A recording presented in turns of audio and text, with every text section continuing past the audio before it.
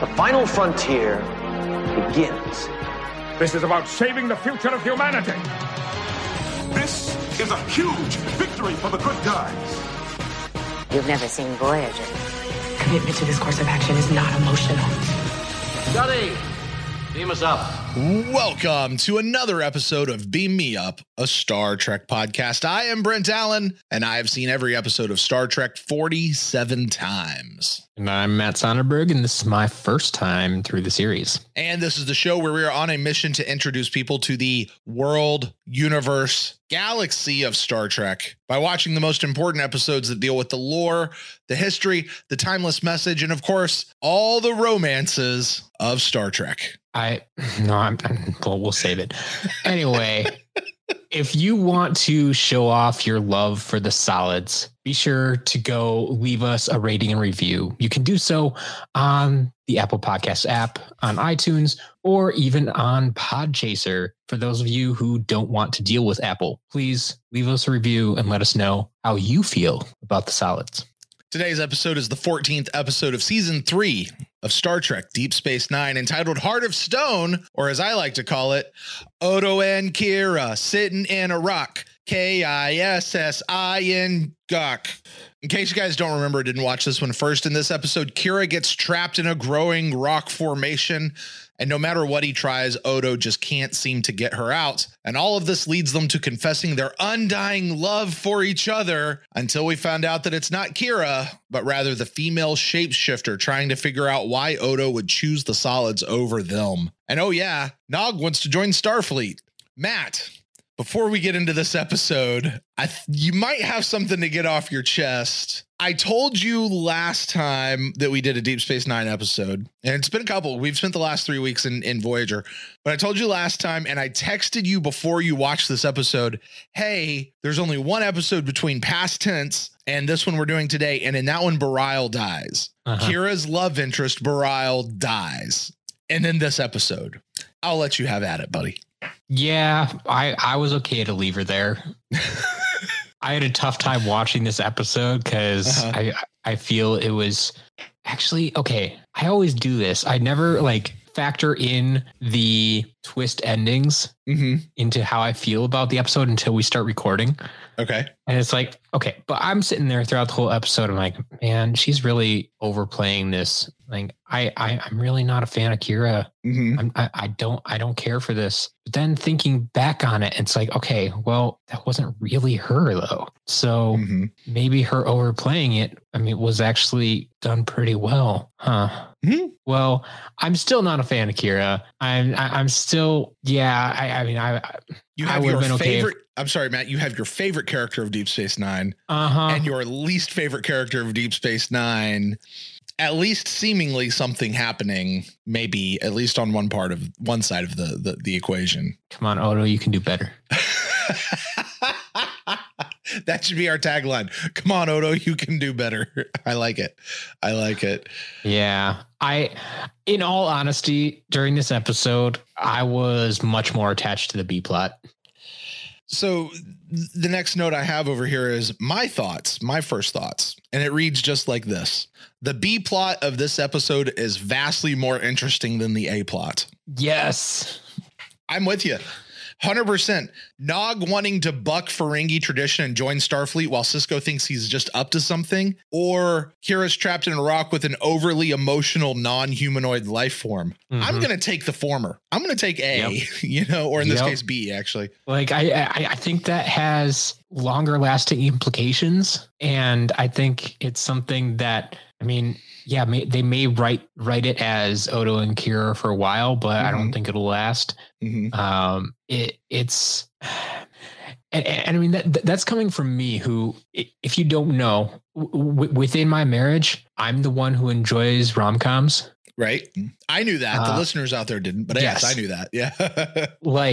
Love Actually is one of my favorite movies. So I'm sorry. Can I tell you my favorite part of that movie? What's that? Just while we're on the topic, it makes me laugh harder than anything else every single time. It's at the end of the movie when the little kids are doing the concert, and you know, this kid who's playing drums has just been pining for this little girl who's singing like the whole movie, and she's singing what the Mariah Carey song, "All I Want for Christmas Is You," and she does this thing, "All I Want for Christmas," and she turns around, she points directly at him, and then and you, and she's pointing to different people throughout the auditorium, and he's like, he gets that first jolt of like, ah, and then he sees her doing it like across the room. He's like,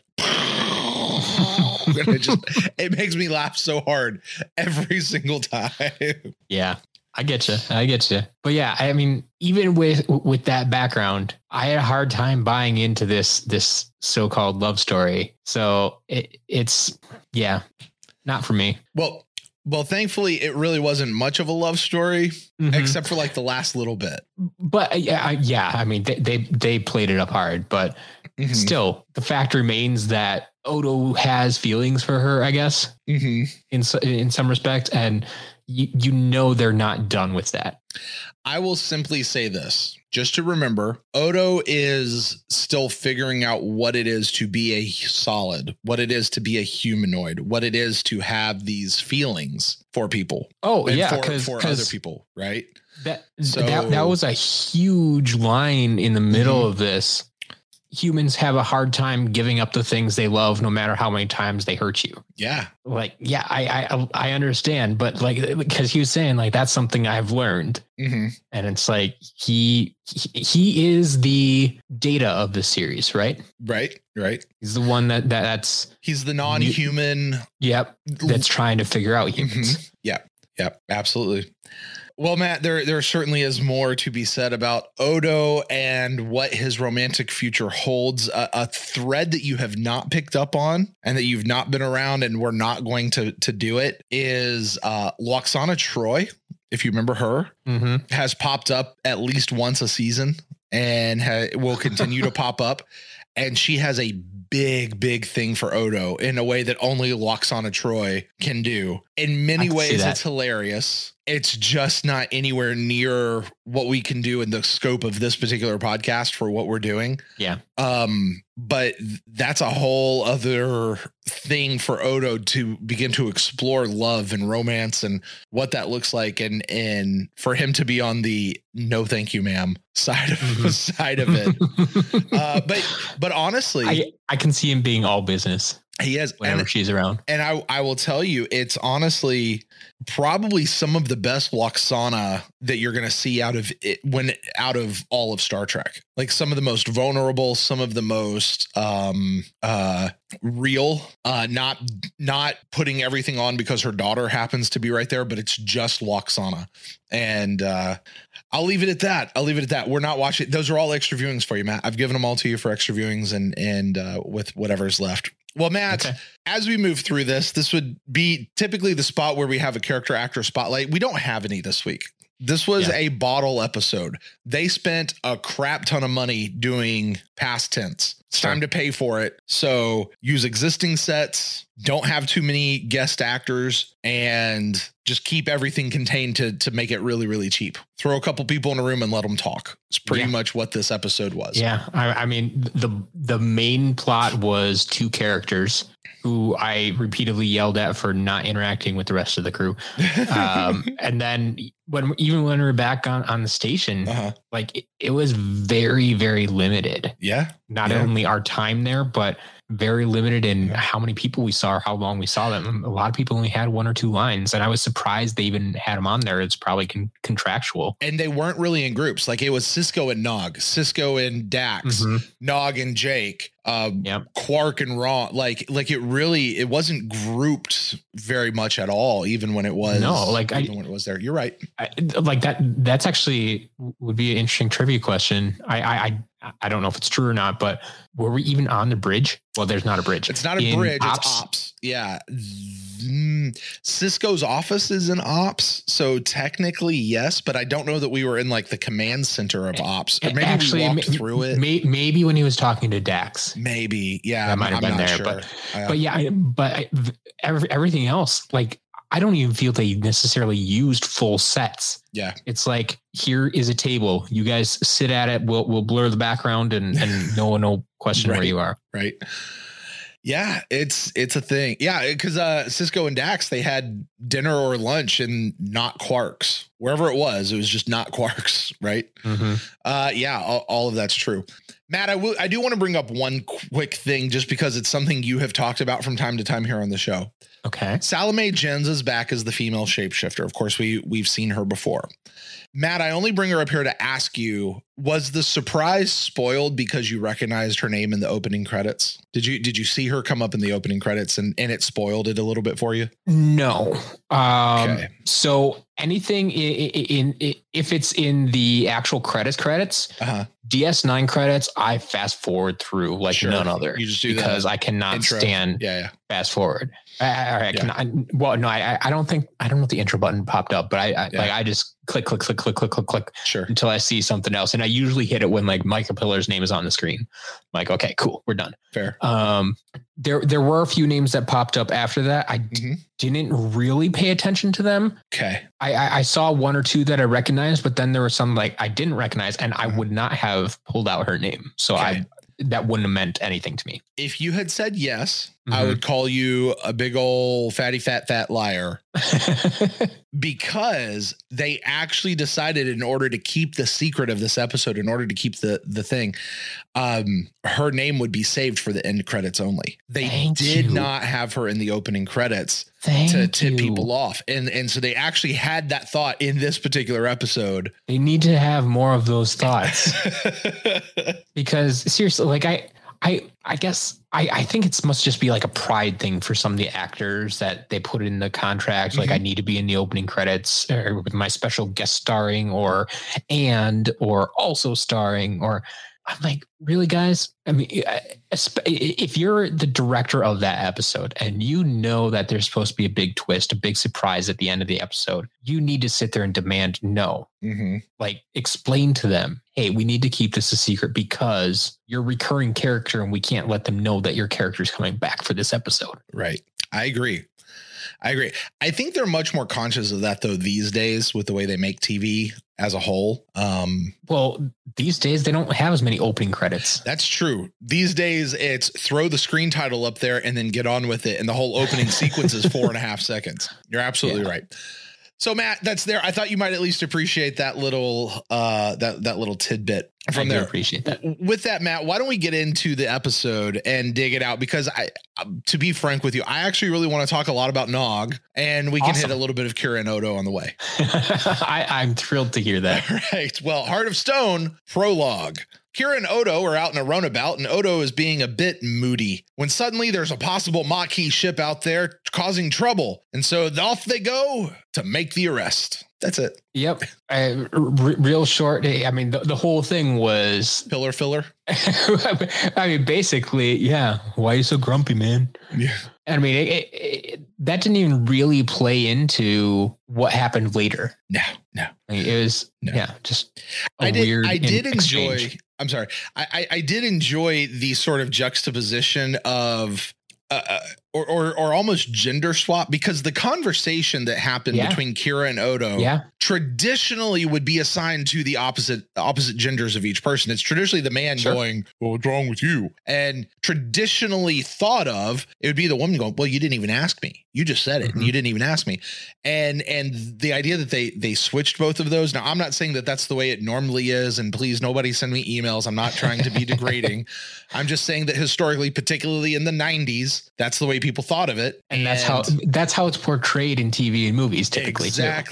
Exactly. And that's where the humor came from in it in watching it go. And I like the fact, honestly, that Kira is fairly strong and independent and like, no, we're not going to do this. And she doesn't go with the stupid, she's like, oh no, you hate those things. It's not that I wasn't thinking about you. You just hate those things. It's like, I know you well enough to know how you would answer. So exactly. exactly. Yeah. But there's a Maquis ship out there, Matt. Don't forget about the Maquis.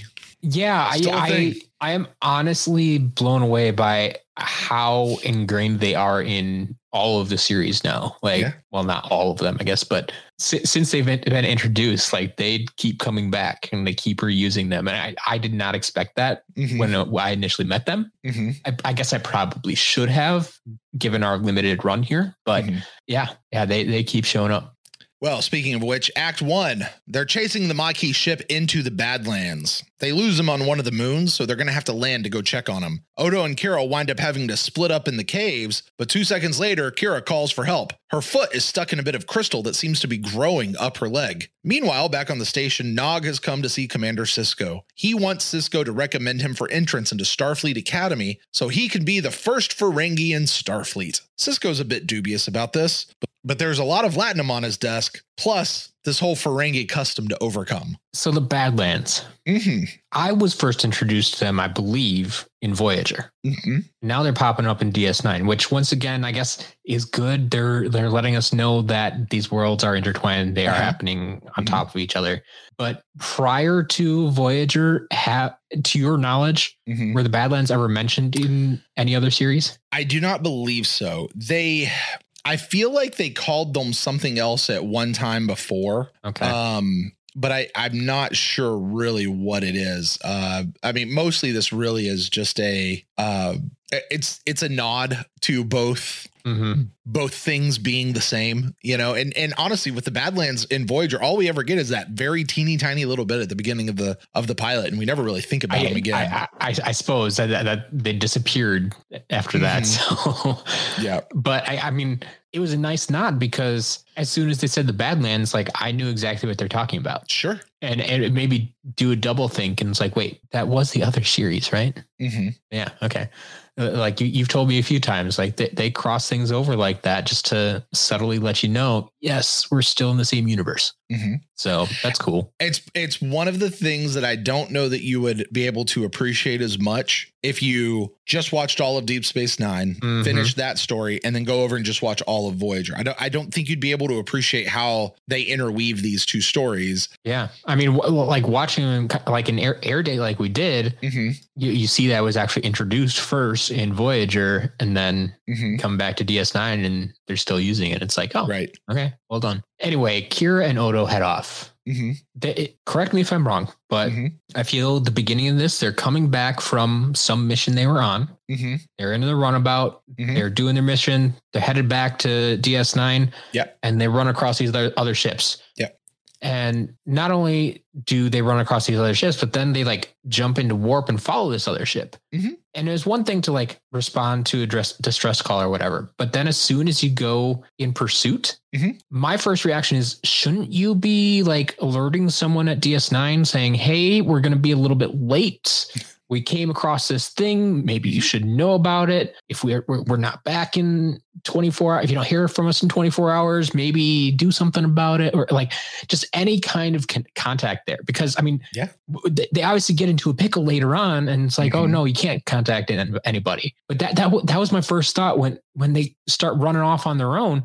Like, why aren't you like radioing into DS9 and saying, hey, here's what's going on? And why did no one on DS9 say, hey, we haven't heard from these guys in a while. Weren't they supposed to be back by now? Right. Because you would think that there's a flight plan file. Yeah. I mean, this is Starfleet. Yeah. They're going to know where their ships are. They're knowing what's going on out there. There's somebody in a radio tower out there who's tracking where everybody is. And if you don't show up in time. This wasn't like Odo said to Sisko, hey, I'm going to go on leave for a week. And so see ya. And so he just takes a ship and goes off and does whatever he does. They were on a mission. They were coming back from that mission. So they should be expected back soon. And then they're gone for a few more days. And so, yeah, that just seemed odd to me. That seemed off. I mean, I guess it helps set up things and so they can't get rescued and all that stuff. But it's those little things. Just to be clear, their mission that they were on it wasn't so much a mission as much as they were gone for like a conference. Sure. On New Bajor. Like they were just there having meetings. Yeah. But yeah, they ran going over security measures or something like that. Exactly. But you're right. They ran across the Maquis. Oh, those are the bad guys. Oh, there's those guys. We got to go get them. Like if you recognize, hey, there's the Maquis, my first reaction is, hey, call the captain and say, we just spotted a Maquis ship. We're not sure what they're up to. We're going to follow them. Fine. Okay. Just report him when you can. Mm-hmm. At least, he knows that you're doing something. Right. Yeah, right. Like, I don't think it would even change the direction of this episode. Just humor me a little bit. Mm-hmm. Give me a few one-liners here and there saying, check in with Captain, tell him you're going to find some Maquis. We'll be back later. Mm-hmm. Okay. And then just give me another one-liner a day later on DS9 saying, hey, has anyone heard from these guys? No. Okay. Well, start, sending out scanning or sending out a probe or something. And we'll see if that can sense, pick up any sign of them. Okay, cool. Like they don't actually have to get to the point where they're rescuing them. Yeah. Just making some attempt or making an acknowledgement that they're gone longer than they should have been would have been enough for me. And I mean, let me throw another log onto the fire that you're building here. You have Odo, who's the security chief. Right? You're on a runabout. A runabout has weapons, but very limited weapons. Back over there at Deep Space Nine, however, you have an overpowered warship. You're chasing the bad guys. Why don't you call for the guy that actually has the guns? Not your guy who has you've got your little 22 for moderate self-defense. Like, go get the guy that actually has the Glock and the ARs and everything. And like this isn't even like, hey, we're a couple of red shirts. We're going to go investigate something. Mm-hmm. This is your first officer and your security chief abandoning the station. We're going to go check this out and not tell anybody. Sure. Like, if anybody's going to follow protocol, like, come on. Like, I guess, okay, they're not Starfleet, but...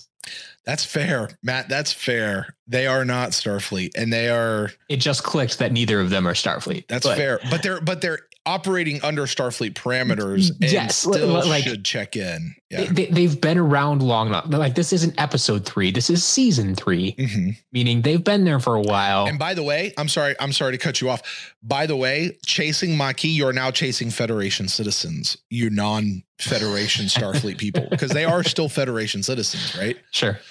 So yeah, that's all the more reason, Matt, they should have called in, because it's not their fight. It's Cisco and Dax's and those guys's. So no, I'm with you on that. I'm with you. Yeah. Anyway, okay. They keep interjecting their story here, so I'm just going to follow my notes for now, I guess. Okay. But Nog, actually, no, because I'll just finish them off, because it's just the one comment I made, and you warned me that this was coming. They split the party again. When you said that was last week, right? With Neelix.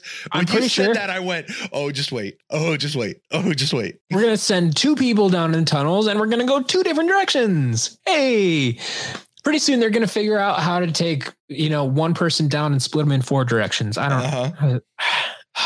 Yeah. Foot gets stuck and her foot gets stuck in crystal, and oh wait, turns out that's where the switch got made right there. Hey, real quick, just so you know, this episode was based on a scene from a movie that nobody saw. It was a bad movie, just a not a good movie. It was called Sometimes a Great Notion. I want to say Robert Redford movie or something like that.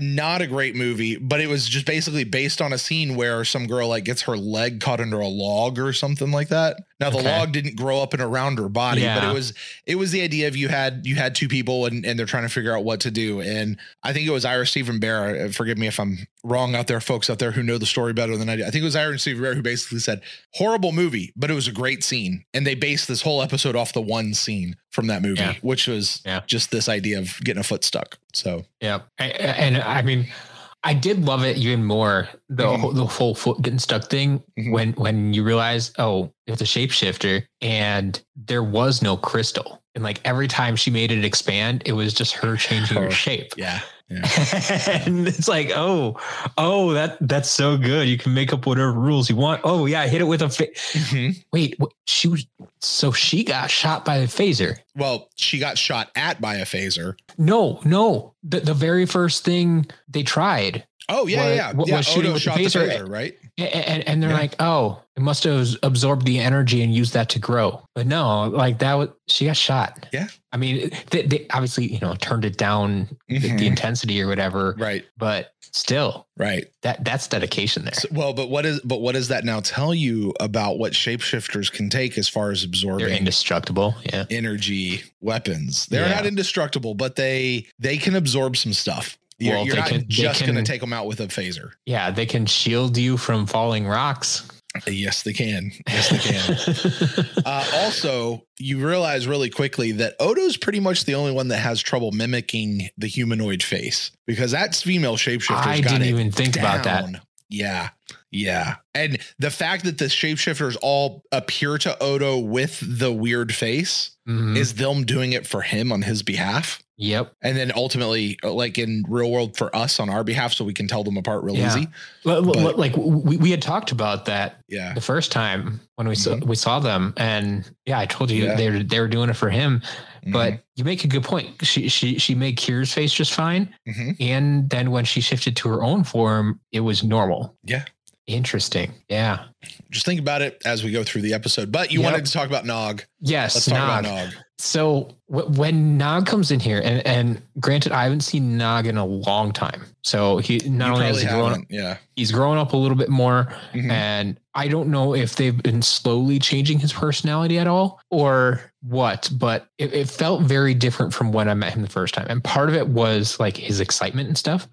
But I don't know if the director came in and said, hey, I want you to play it like this. But I actually think it was very well done. And he didn't feel like the Nog I remembered. He didn't feel like Rom very much. I actually felt like I was looking at a young Quark. Like his mannerisms, his excitement level, like it just something about it. It's like this is Quark when he was young. Like that had to be him. And he comes in with a interesting request. Yeah. Demand.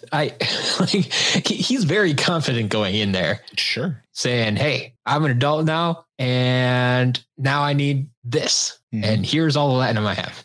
So quick comment on what you're talking about here. You remember how I mentioned in just the last episode, Kira's love of her life died? Yeah. Okay. In just the last episode, the B plot of that episode was Jake and Nog go on a double date and cultures clash because Nog is obnoxious going on this date. And like he's demanding that the girl chew his food for him. And, he's like, you're lucky I even let you wear clothes, and all those things that Ferengi do with how they treat female in their particular culture. And it was a mild examination of cross-cultural expectations, really. And Nog's just, so the fact that you mentioned him coming in here, like he's grown up and because this is a very legit and adult choice Nog is making. Yes. I wouldn't say he's necessarily acting grown up, but he feels he's grown up. Sure. Well, he's reached the age of whatever they called it. Age of attainment or whatever. Yeah. He completed the Ferengi attainment ceremony. Yeah. Which means he's now an adult. Right. Yes. That's how it works. Well, I suppose that's not much different than, oh yeah, you're 18. You're an adult now. Right. Okay. Because everybody develops at the same pace. Yeah. I just want to point this out though. And this is coming from another podcast that I was listening to in preparation for today's show. Because they spent quite a bit of time talking about this.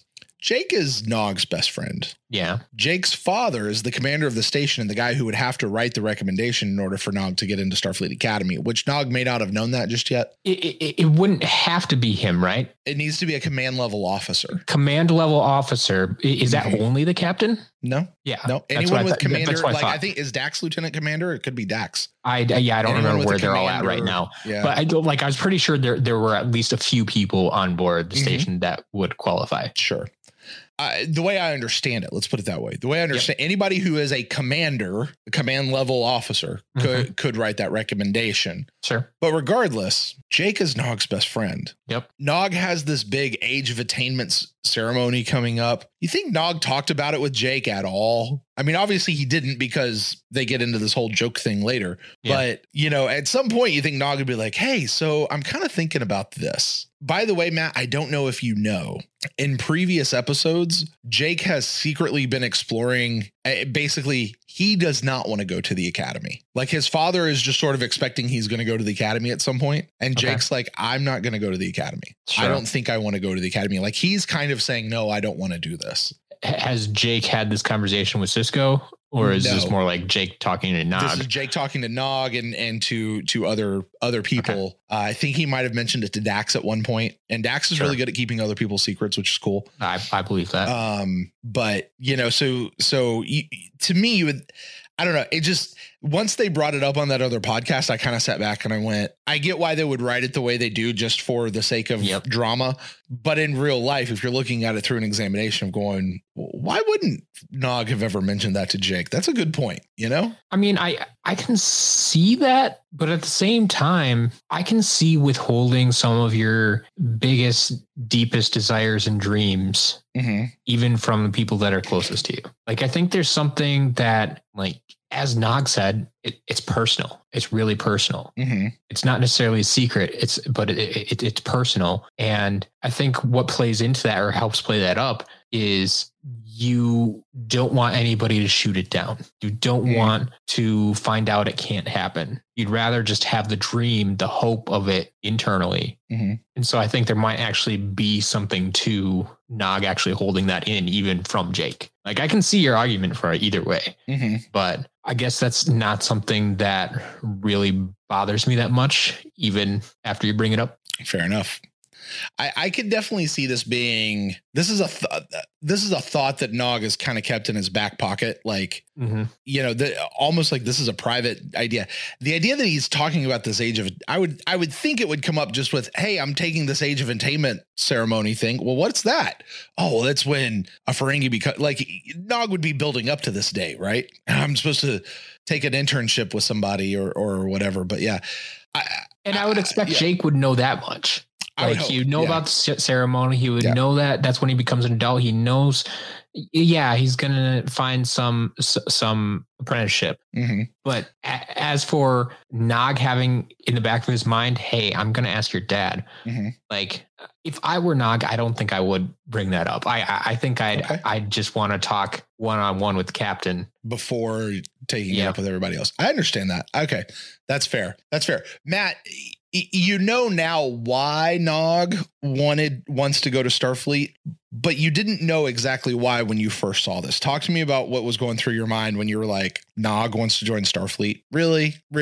But what was going through your mind when you first heard that? Honestly, it was just a lot of curiosity. Like, okay. I don't think it was one of those things I tried to figure out too much, because I knew they were going to explain it to me before the end of the episode. So fair. And I didn't feel like I know enough about Nog to really deduce why he wanted to. Now, knowing why, maybe I did actually have enough information, but I don't think I would have put that together. Fair enough. We do learn two things in this act. One, the age of attainment ceremony and the fact that good Ferengis then go purchase internships. That's a bit of culture we've never known before. We also didn't know until this moment that non-Federation citizens can in fact attend the academy, and that it requires a command level recommendation. In order to even take that was the a test. Huge thing for me, because I mean, not only as far as the lore goes, but it never like really occurred to me that he was a non-Federation citizen. Okay. I mean, there's plenty of non-Federation citizens. We were just talking about this earlier, but it didn't click until he said it out loud. It's like, oh yeah, I guess he's not part of the Federation. What do you know? I guess that could make it more challenging to get into a Federation program.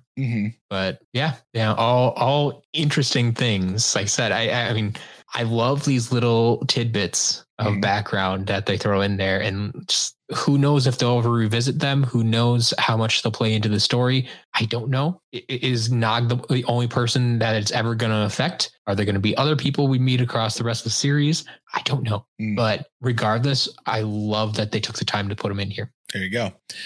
Well, let's move on and see what happens. Act 2, Kira is stuck, and man, is she stuck real good. And they can't contact their ship, of course. Odo is going to go figure that out. Kira's, well, not going to be going anywhere. Back on the station, Nog and Rom are trying to fix the replicator in Quarks. Turns out Rom's pretty good at fixing stuff, which we've kind of had hints about that up till now. But Quark is being all Quarky right there in front of Nog. And that's when Jake comes in, thinking that Nog was just playing a joke on his dad. But when Nog hears that, he gets really upset. Jake's looking at him like, you were serious about that?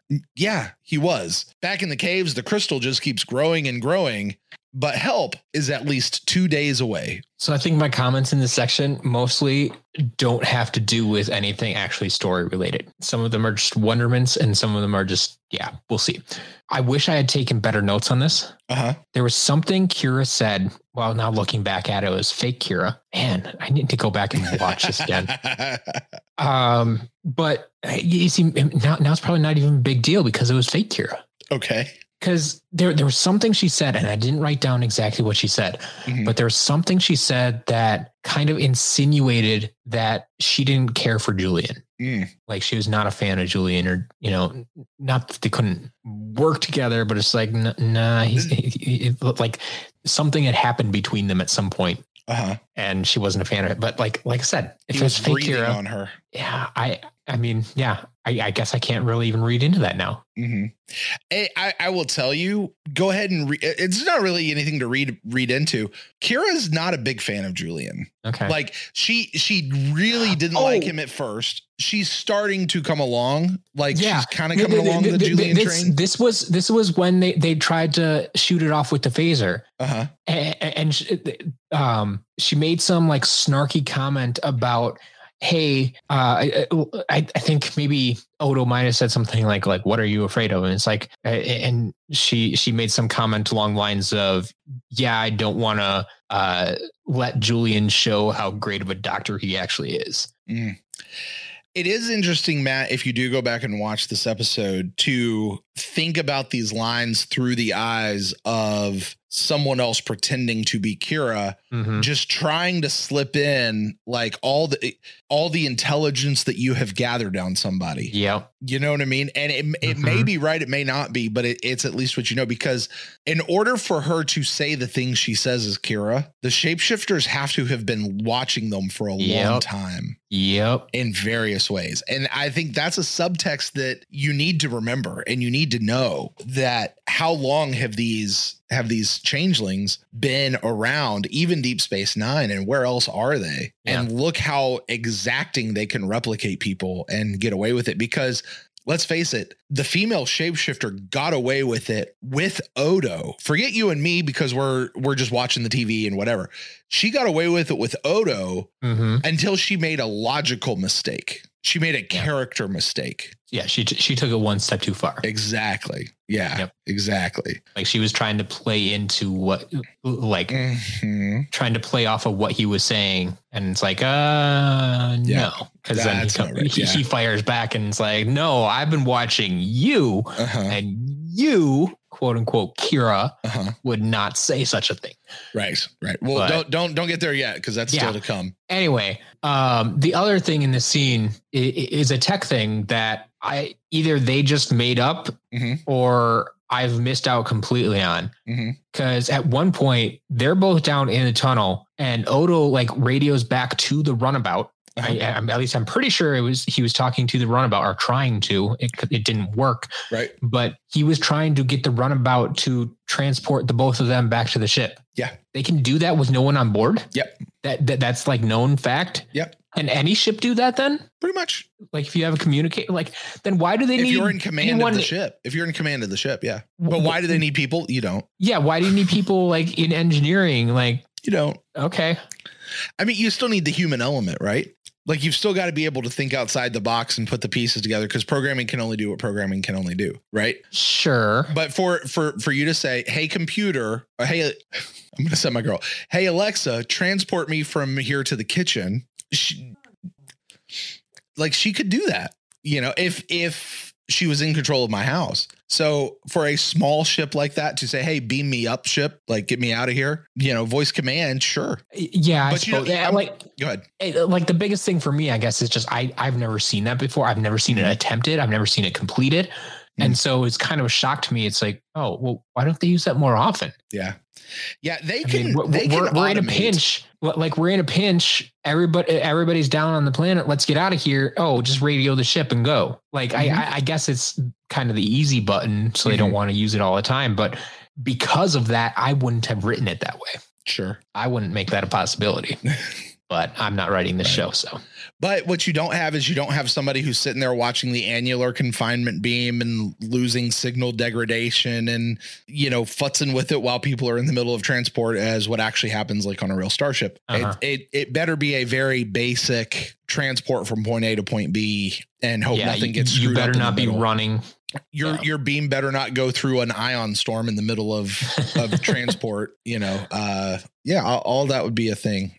Yeah. So all in all, I'm saying that was a surprise to me. I guess it's a thing that can happen. Good to know. But yeah. Let's get back to the real story. Yep. Nog. Yep. Jake thinks it's a joke. Not surprised. I mean, this is kind of the filler of this story, I feel. Okay. Like they kind of had to write it that, yeah, Jake thinks it's a joke. Yeah, he told his dad he thinks it's a joke. Don't worry about it. Like, okay. I got from the beginning that Nog was serious. I took him seriously. Now, yeah, I did too, by the way. Did he have another motive? Yes, but was it a bad motive? I didn't think so. That's not where my mind went. It's like, yes, I think there's more to it just than he woke up one day and said, I want to join Starfleet. Like there's a deeper thought process behind it. And that's what, that's all Sisko wanted to hear. But yeah, because he had never shared that with anybody, including Jake, like I said, if he would have had that conversation with Jake, we wouldn't have had this story either. That is true. That is true. And that's why I said, I understand why from a writing standpoint, they did it that way. But yeah, I do want to talk about, Matt, and I don't know if you have this in your notes at all though, but it always jumps out to me. So we have this Rom wants to go to Starfleet thing. I'm sorry. Nog wants to go to Starfleet thing. And then we get this whole thing where Rom is like, well, hey, brother, I told you to, fix your replicators or shut them down for regular maintenance a few weeks ago. And he's like, well, it's your fault. It's written in your contract. Everything's your fault. Right. And Quark is being like overly vicious to his dad, and his dad's just curling up and taking it. And Nog, the look on Nog's face was played so well by Aaron Eisenberg, where he just, it's almost like heartbreak, but he can't say anything. And his dad's just taking this unfettered abuse. And I think then we as an audience member kind of get the first idea of like, yeah, this is kind of what Jake doesn't want to do. Like, this is why he wants to get out of that. And kind of for him. Yep, that's what I meant. Thank you. But yeah, I mean, honestly, I think this is a storyline that I've seen before, not necessarily in Star Trek, but other places where, yeah, you see your dad getting beat up or beat down. It's like, yeah, I don't want to do that. I don't want to be in that position. I want to do something different. And it's just weird in this case that different is join Starfleet, and you are not a typical person that would join Starfleet. You are not, but I mean, it's basically he wants to leave the family business, right? That's this storyline. Yeah. He's going to inherit the family business, and he doesn't want to do that. He wants to leave that life and go out on his own and start something new, something that no one in his family has done, something that no one in his race has really done. And he wants to blaze a new trail. So yeah, I mean, the one comment I did have, because I heard that line too, it's in your contract. And I don't know how, facetious he was being, but I did make the note, like, Rom needs a new contract. Rom absolutely needs a new contract. I don't know what's in his contract actually, but I'm pretty sure he needs a new contract. Yeah, there have been multiple examples over the course. I don't know how many you've actually seen, Matt, but there have been multiple examples over the course of the show, and there's more to come of where Rom just gets the raw end of the deal, and he accepts it. And he accepts it. And I have noticed that multiple times that he'll just roll over and take. It's Ferengi way. And like I don't think it's the best. That's when I like Quark the least, right? Sure. Like generally, I enjoy Quark's character. I enjoy seeing what he's up to and him scheming. And like I said, he's an entrepreneur at heart, so I enjoy him. But yeah, when this is not when he's belittling Rom and taking advantage of him and doing what he's doing here. Like that's not cool, man. Not cool. Well, Act 3. Sisko is still really skeptical about Nog's request, so he sets up a little task to give Nog a chance to prove himself. Dax is going to oversee it, but she's as skeptical as Sisko is. Nog is eager to prove himself and promises completion hours before it's even requested. Fair enough. Back in the caves, Odo is frustrated and Kira is starting to freak out a little bit as her claustrophobia takes hold and the crystal is now grown above her waist. Odo is going to try to technobabble out an answer, and while he works on that, Kira and Odo bond over a pithy conversation. Ultimately, Kira says she's glad he's there. I appreciate the path that Sisko takes to test Nog. Like he doesn't completely dismiss him. It's like, okay, I'll give him a chance. Here's something that it's not unimportant. Like there are things he could screw up. He could cause some real damage, but at the same time, like, okay, it wasn't actually needed because like I said, they had just done this task, but that, I mean, I think that was important too. So he had something to compare it to. Right. If he just said, okay, yeah, we haven't inventoried this cargo bay in 3 years, go inventory that thing. Well, how do you know if he does it? Good job. You need to have some point of comparison there. So I understand exactly where Sisko's mind is at, and I appreciated him giving him the task. And like I said, he even found some stuff that wasn't there before in the other inventories. Like I want to question who did the inventory the first time. Right. Why aren't they doing their job? Right. But yeah, I appreciate that a lot. Then, like I said, they Dax and not Dax, Kira and Odo.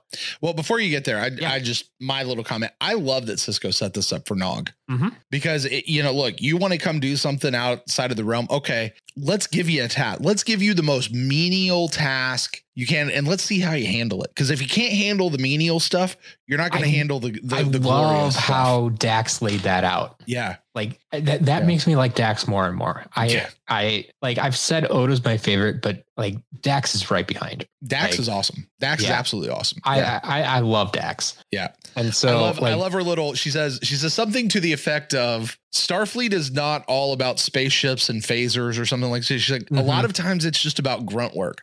And Nog goes, well, then let me be the first to say, I love that little line.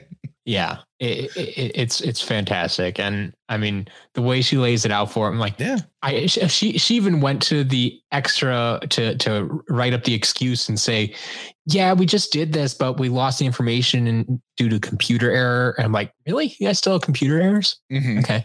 I suppose it's technology. You're always going to have some kind of hiccups. But it just seems such like a weird thing. Like, wow, you're still dealing with computer errors. Okay, well, here you go. Here's your job. Here's why we need you to do it. Because we're not just going to put you in charge of the spaceship right away. Like, this is what we do on our days off, but we don't show people on TV because it's boring. Right. They still didn't actually show us. I mean, they did show us the cargo bay, which was maybe a new to me set. I don't know if you've seen it before, but I think that's one of those versatile sets that they can use for multiple things. It's probably reused, or if you zoom in on the right area, like on the other side of those boxes, that's Quark's bar. Right.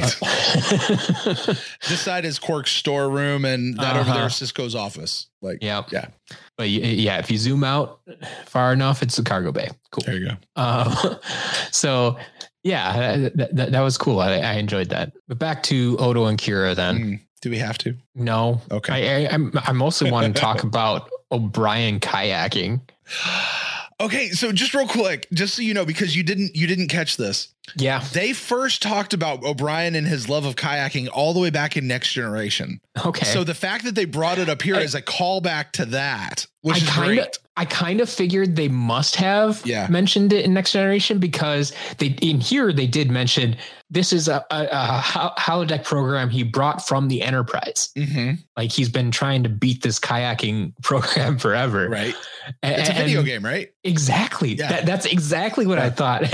And so they're like, yeah, why does he keep playing? Or why does he keep, doing it? And like they use it as like their little metaphor for love or whatever. I'm like, yeah, whatever. Fine.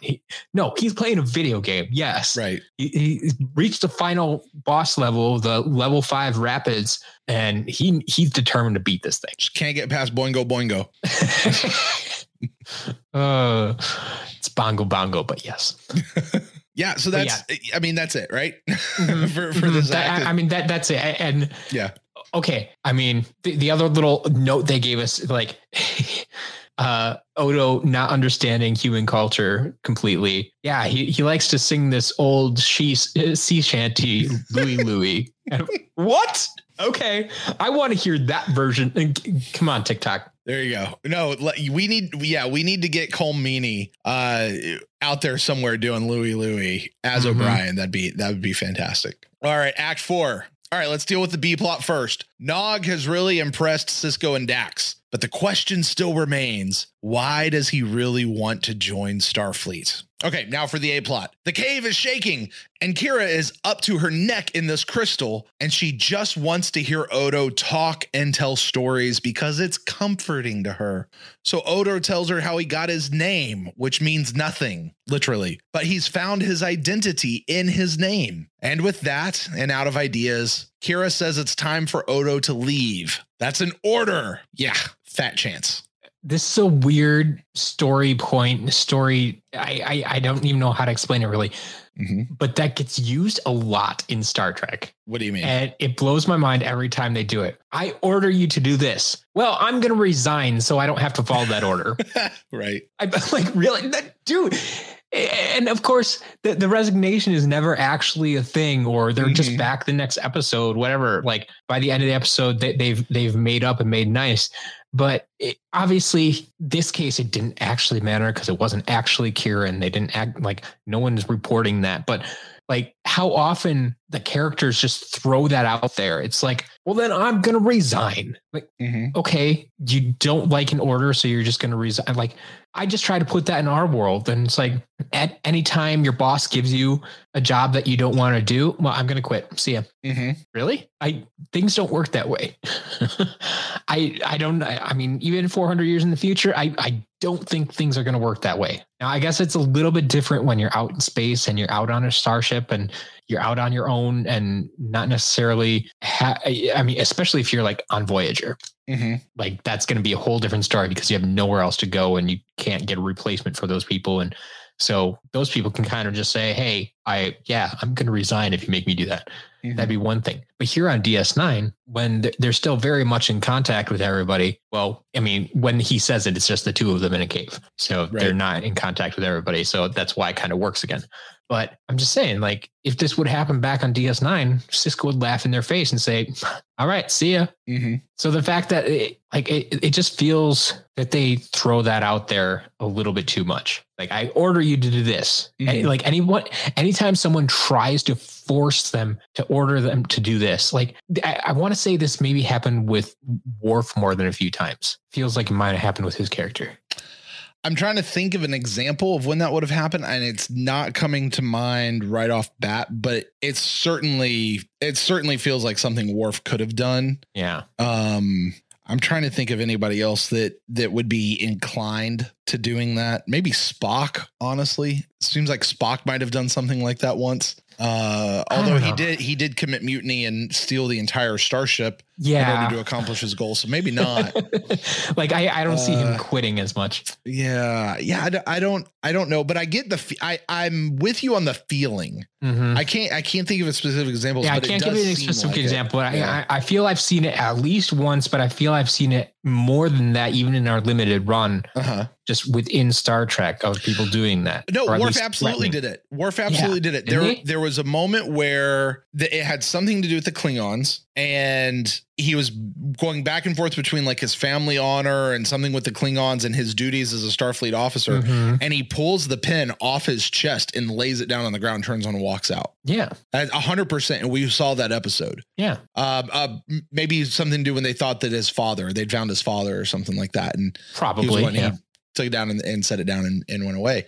Of course, they never turned it in or they never registered it with the ship's log or whatever. Exactly. So I mean, granted, this does happen in other media that we see as well. It's a police officer who's like, no, I'm not going to do that. And I lays down his badge and his gun and it's like walks away. Another time it happened was Data. Data did it.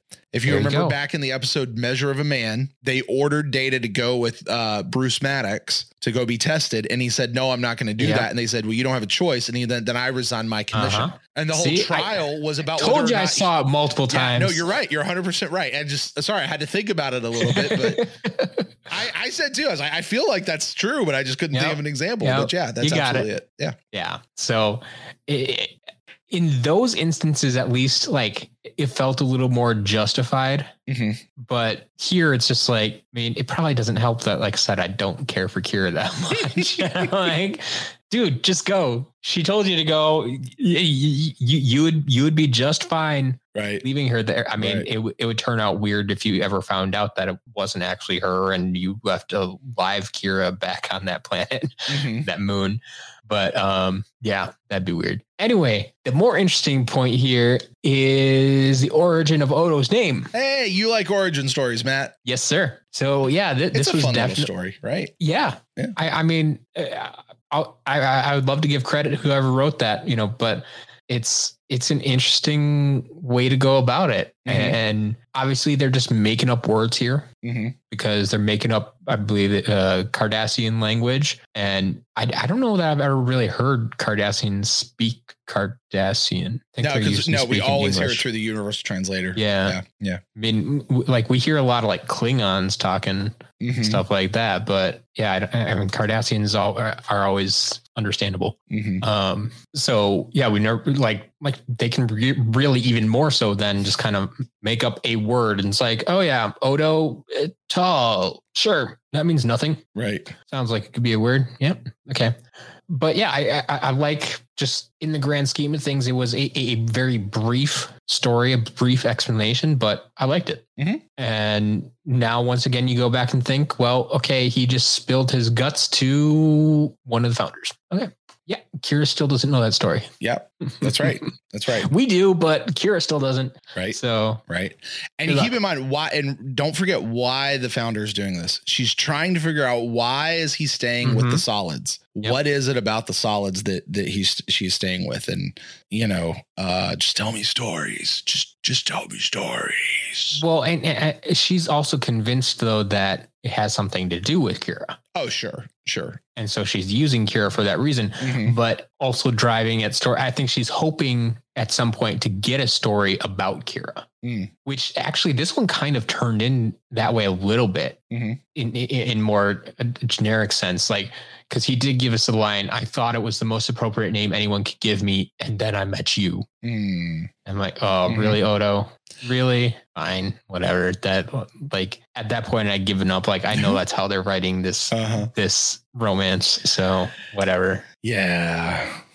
Every time you've said you love Odo and you're not a big fan of Kira, I'm just like, we'll see what happens, because I know where this whole storyline goes. I know the will they, won't they, and how long do things last, and where does it go when things end, and all that sort of stuff. And I'm interested for you to go along this journey and see where it goes. I'm not even telling you where it goes or how long it goes or whatever. I'm not thrilled right now, but like I said, that they're not done with this. They're not going to let it go. I don't blame you, Matt. I don't blame you.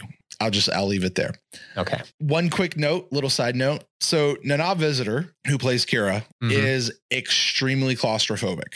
Okay. So the fact that they had her in this rock formation thing was not okay with her. Especially when she got up to the neck. Yeah, exactly. Not okay with her. However, that whole rock thing, that rock effect, everybody hated it. The cast, the production, even the visual effects supervisor, like to this day, they'll say it was horrible. Nothing on it worked. No matter what way they tried it, they just ran out of time and they ran out of budget and they ran out of Sure. I think caring for, like, at some point they just had to put it out there. You know, so this is the best we got and that's all we're gonna do. We got to move on. And there it is. And nobody liked it. Nobody liked that whole effect. And well, we can see why. Yep. All right, Matt. Well, let's finish it out. Act 5. A solemn looking Sisko informs Nog that he will not be recommending him for the academy. Nog gets all worked up about it and he insists that this isn't a scheme or a trick. It's really that he just doesn't want to end up like his father. Rom could have been a chief engineer on a starship, but neither Rom nor Nog have the lobes for business. And according to the 18th rule of acquisition, a Ferengi without profit is no Ferengi at all. Nog wants to do something with his life other than chase profit. And turns out that's enough for Sisko. He agrees to send the recommendation letter in the morning. Okay, back to the other plot. Odo refuses to leave Kira. He can't. You see, he's in love with her. And she says she's in love with him too. Man, she really got over Bareil real quick, didn't she? Except that's enough to tip off Odo to what's really going on here. Kira doesn't really love him, nor does any of this make sense. He has surmised that this is in fact not Kira. And he's right. This whole time, Kira has been, wait for it, the female changeling. She was the Maquis fugitive from earlier, and she's been Kira since the moment they split up in the caves way back in Act 2. This has been all about figuring out what Odo's link to the others is. And turns out it's Kira. The female changeling says that she'll never love him back, and then she heads out. Back on DS9, Odo fills in Kira to give her the gist of what really happened, though not all of the details. And, much to Quark's chagrin, Rom gives Nog his blessing to go to Starfleet Academy. The end. Which one you want to talk about first? Kira and Odo or Nog and Sisko? I feel like I want to end on a happy note, so I think Kira and Odo first. Let's do it. The whole first part of it, I'm just kind of rolling my eyes because it's like, I can't stop this train anymore. So whatever, just get it over with. But then you can see Odo kind of starts to figure things out and like, wait, things aren't what they seem? What? Oh, okay. Well, that's a twist I did not see coming. So yeah, that changes things. And like I said, I didn't realize how much it actually changed until we were going through it here. Yeah, that makes a big difference in this whole story. And unfortunately, the biggest thing that I want to change, that's the only thing that doesn't change. Which is? Odo having feelings for Kira. That's the bit of truth we leave here. Yep. That Odo has feelings for Kira, but and like it'd be a whole different story if it was like Kira had feelings for Odo, but Odo didn't have feelings for her. And I'm like, okay, I'm fine with that story. she can fawn over him all he wants, but no, we're stuck with my guy Odo here. Yeah. Does it give you solace that Odo's not really a humanoid and he doesn't really know what love is yet, or does not he? Not really. He'll figure out soon enough. He's a smart guy. Yeah. I got to tell you, Matt, when I am watching this episode, I often forget because this is not my favorite episode. I'll lay that out there.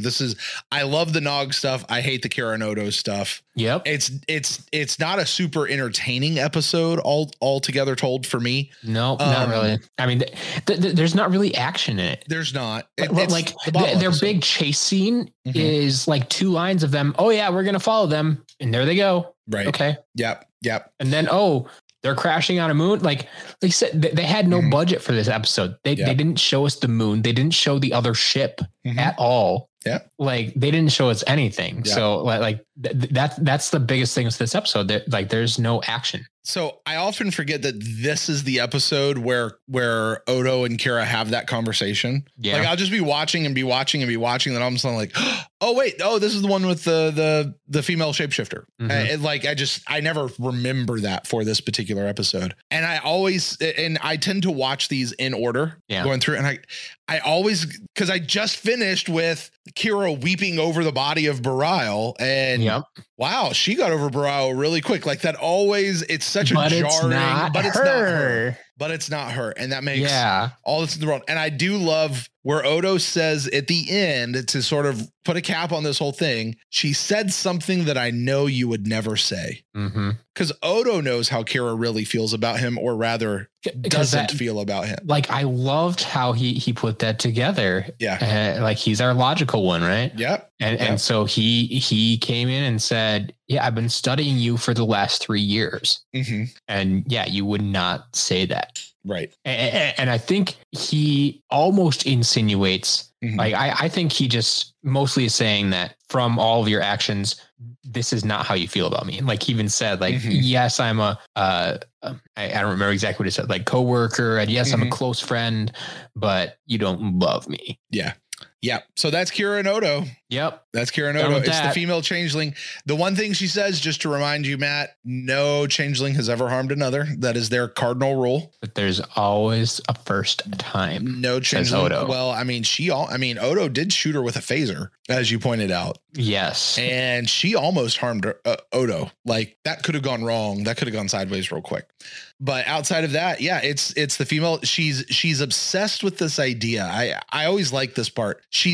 Odo decides to go away. And like, how much would that have just eaten like in her brain or whatever, in her goo or whatever that is that she has, right? Like, like, why did he leave? He shouldn't have left. I don't understand. Let's go find out why. Like she's been plotting this since, episode 2 of the season of what is going on with this guy. Why is he not coming home? Yeah. So the last question I have about her though, she just kind of like teleports out of there. Sure. Cause she's got her ship out there and she's not blocking the signal anymore. She can just go. Did she? I guess she did fly in on a ship. Do you think that's what it was? Or unless she just morphed her own body into a ship flying through the universe. I don't. No. I'm just thinking from the teleporting perspective. Like my initial reaction was, oh, they have more power than I think they do. Yes, they do. I think there was probably a cloaked Jem'Hadar ship, honestly, out there, and that's what was waiting up there for her. Okay, they were keeping tabs, and she didn't say beam me up or tap anything. She just disappeared, right? Exactly. Well, yeah. I mean, they have different technology. I wouldn't expect them to. But that's true. Like the Jem'Hadar could kind of phase in and out like that. Yeah. So I guess that makes enough sense. But like I was trying to figure out like, okay, like if she could just do that naturally, that was my first thought was like she's showing off and she can just teleport herself. I'm like, wait, does that mean Odo can do that or learn to do that or something like that? Like that would be another twist. I feel, but I like your explanation better. That makes more sense with what we know. There you go. All right, let's talk about Nog. Let's finish this side up. Yes, sir. So yeah, we find out. Well, okay. Sisko kind of goes at him and kinda because it's all an act. And like I got that vibe from the beginning. Obviously, Nog's not going to pick up on that. I think Nog is actually older than I think he is. But actually, do you know how old he's supposed to be? Who, Nog? Yeah. And I suppose that could vary for... I think he's supposed to be right around Jake's age. So 15, 16 years old. Okay. So not quite like the 18 that, I said like humans become, quote unquote, become adults when they're 18. Right. Because I guess I had that in my head this whole time, but a little bit younger would make more sense to me. Because like he just has it in his head that this is what I want to do. And so when people are standing in my way, this is how I'm going to react. I'm going to get a little bit defensive. I'm going to do all this stuff. And that's honestly the reaction that Sisko was hoping for. Right. He wanted to get him on his back on his heels and get the truth out of it. And like, I could tell like going from Sisko's first test to a straight up hardcore, no, I'm not doing this for you, was a little bit too much of a jump, right? Sure. Now, Nog didn't have all the behind the scenes info that we did. And so I completely understand why he reacted the way he did. I think we also understand human nature a little bit more, like we as viewers, more so than what Nog as a Ferengi would understand human nature, because when we look and we see what's going on, because you're right, we got all the behind the scenes stuff, but we also sit there and go, he's testing me. Like you've got to show him why, because Sisko has a legit concern and legit reason to not recommend Nog to the Starfleet Academy. Yeah. You've had trouble in school. You've been in trouble with the law. Yep. This whole time I've known you, you know, not great stuff, although there's been some good positive stuff, but still that's not enough. I can't recommend you for the Academy because it's going to be really, really tough. I need to know why you want to go. Yep. I need to know why. And I need to know the truth. Why do you really want to go? This is what we know as humans. Does your desire to go do this, does your motivation, is that going to carry you through when this gets really hard? Because it's going to be hard. You're going to come up with a lot of adversity and something has to push you through. And if you're not ready for that, then I'm not going to recommend you. Yep. Right. We know that. Not so much. Yeah. You know, so and we watch Sisko kind of putting him through these paces, putting him through these tests, mostly just to see how he'll react. Oh yeah. Trying to get to that bottom line. He's putting the pressure on and saying, okay, when it comes down to it, what are you going to do? Are you going to back down? I like what Aaron Eisenberg had to say about this scene. I want to read a quote from him. All right.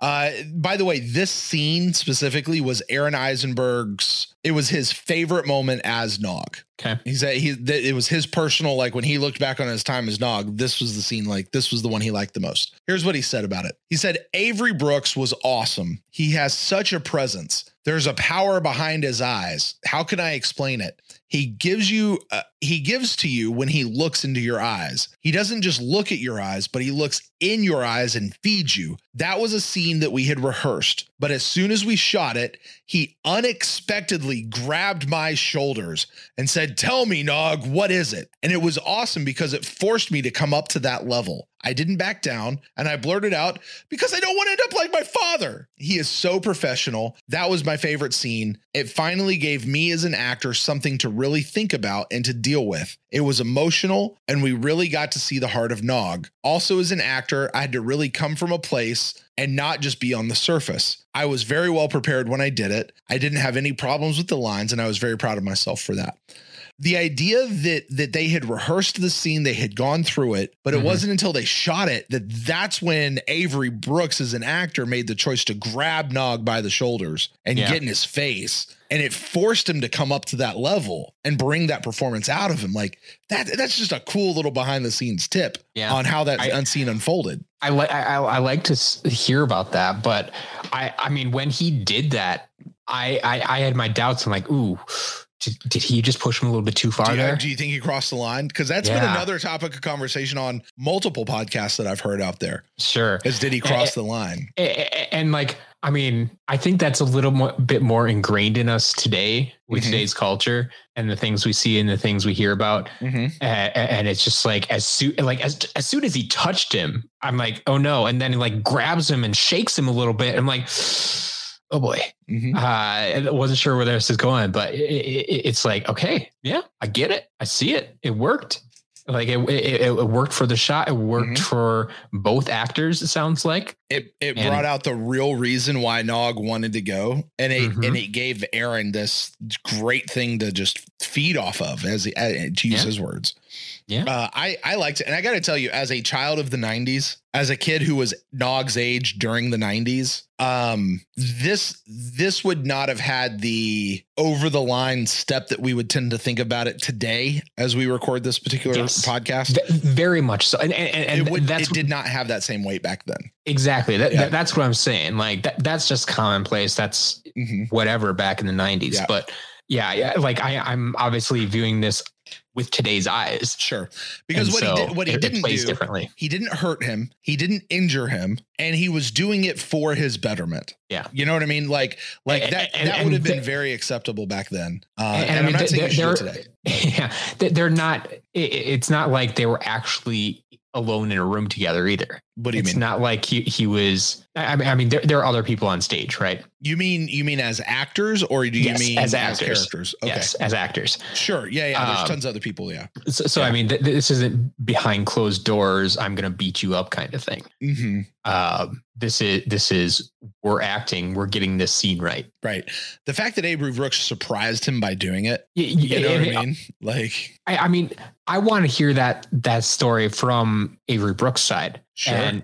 And see, okay, when did you have the idea to do this? Was it just in that moment? You were so into that scene, it felt right? Mm-hmm. Or did you get that like the second time through and realize, you know what? I'm going to save that. Mm-hmm. Save that for when we actually record. I'm not going to do it in rehearsal. I think it'll play off better if I just throw it in later. How many takes did they do it where like that first time's a surprise, but if you have to do take after take after take after take, you know, how many times did that happen? But knowing how they can and do cut together episodes like that. I mean, regardless of how many times they shot it, I would put money on that. The close-up shot we get of him actually being grabbed is the very first time. Sure. Even if the dialogue surround before and after is from different takes, I would put money on that when he grabs him, that was the first time. Sure. Because that's going to get the best reaction from Nog. Sure. And it did. And it worked. It worked.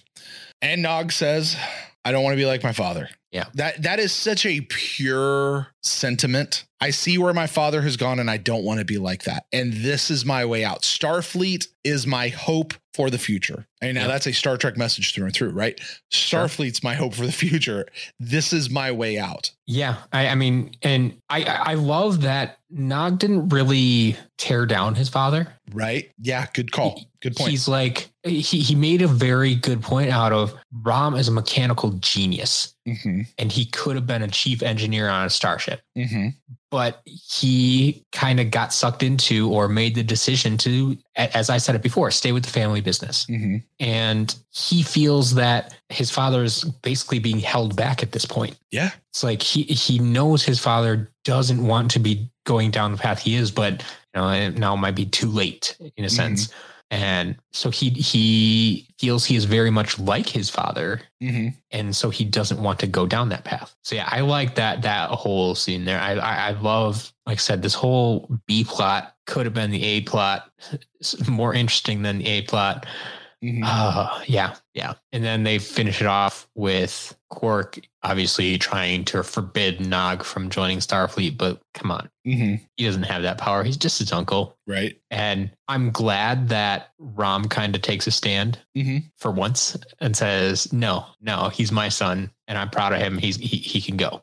Like, I have a feeling even if Rom would have tried to stop him, we'd still see Nog heading off to Starfleet unless there was some weird stipulation like Rom needed to sign off on something or something like that he couldn't get him to do. But yeah, it was happening. And I'm glad Rom's on board. Yeah. And love seeing Rom finally stick up for himself. And that may be something else that we continue to watch as we go forward. Sure. All right, Matt, that's it. That's an episode. Yep. Heart of Stone in the books. Matt, I'll put it to you. I think I know your answer to this, but here's the official question. Did you like this episode? Would you want to watch it again? Do you understand why this was part of our very limited run here at Beam Me Up? I believe I understand why it was part of the run. I mean, I have a feeling we're going to watch the bulk of the founder-centric episodes. Fair. That would be smart. So that makes sense to me there. And I mean, even the Kira Odo storyline, which I may not be a fan of, like I said, I think it's not going away anytime soon. So that may be a thing as well. But yeah, it kind of covered this. Not really my favorite episode. I have the information now that the Kira Odo thing is enough to keep me away. As much as I love sure. Nog and what he's doing, like, I don't really want to rewatch the rest of it. So yeah, I got to be honest. When really looking at why this episode is in, it's not because it's my favorite episode, and it's not because I think we get particularly great performances out of either Odo or Kira. Mostly to me, this has to do with Nog and you needing to really see the genesis of this story, because this is going to be a new thread we follow with Nog for a while. We're going to see what happens here. Glad to hear that. This isn't a one-off type thing. But, I was a little bit worried because it was a B plot. Yeah. Like, yeah. So it was good. But then also there's the shapeshifter aspect that comes back into this, and exactly how devious and how ingrained, like how much research they have been able to do and been able to pull off. Yeah. So, that's really what this episode was about. And we'll certainly get back to more shapeshifter shenanigans here, really in the not too far future. Okay. One more note that I want to give you that I thought this was great. Robert Hewitt Wolf, the writer, producer guy we talked about, I think it was a couple of weeks ago, last time we did a Deep Space Nine episode, on Nog's storyline in this particular episode. Robert Hewitt Wolf says, it sort of struck me one day after this episode that out of Wesley, Jake, and Nog, the only one who would really become a Starfleet officer and stand on the bridge and say engage 20 years from now was going to be Nog. Those other two guys weren't. And there was a nice irony about that. And they felt like they could do something cool with that character moving forward, especially after Jake said he didn't want to enter into Starfleet. After that was a thing that they'd written. Yeah. So I liked that sort of thought of comparing those three youngsters to each other. All right, Matt, would you like to know what our next episode is? That would be useful. All right. Well, we are going to be flipping back over to Star Trek Voyager with an episode called State of Flux. And I have one extra viewing episode here from Deep Space Nine Season 3 I would like to give you before we come back to Deep Space Nine. It is an episode called Through the Looking Glass. I'll give you a little bit of taste of what this particular episode is about. Sisko is abducted by Mirror O'Brien and brought back to the Mirror universe to pose as the now deceased Mirror Sisko as the Terran uprising against the Alliance is kicking off. So it's a Mirror Universe episode. Okay. I'll say this, Matt. I debated whether this episode should be in our run, like a lot. This is probably the best of all of the Mirror Universe episodes that Deep Space Nine does. Okay. And there's several of them out there. I like this episode a whole lot. I debated whether or not to show you this episode or Crossover, which was the first one where they went into the Mirror Universe. And I opted to show you Crossovers and say, hey, the Mirror Universe is a thing. Mm-hmm. We're not going to follow this storyline. Like this could be a whole story. Like just do the Mirror episode storyline as you go through. That could be a whole series of episodes. We're not going to follow that. So we're not going to watch this episode. I do like, and the only reason I would give you this episode after that would just be because I like it and it's not a bad episode. But I can't justify it in the run overall. You know, the Mirror Universe is out there and that it's interacting and that it's a thing in Deep Space Nine, and that's enough. You don't need more than what you've already got. So I'll give you that one if you want to watch it. Maybe we'll do it for our Patreon page over there. If you guys want to go out there, check that out. Find all these extra viewings that Matt's doing, or at least some of them. Go over to patreon.com/beammeuppod, and you guys can check out everything else we have over there. Well, Matt, that's going to do it for us this week here at Beam Me Up. Folks, remember, if you'd like to get in touch with us, you can do that by emailing us to beammeuppod@gmail.com. Head over to beammeuppod.com for more ways to connect. And please, on your podcasting app of choice, leave us a rating and review if that is possible. Matt, where can the folks out there find you on the internet? You can find me both on Twitter and now Instagram at As a Matter of Matt. And if you guys want to get in touch with me, you can find me at Brent Allen Live across all the social medias. I'd love to connect with you there as well, too. Until next time, folks, live long and prosper.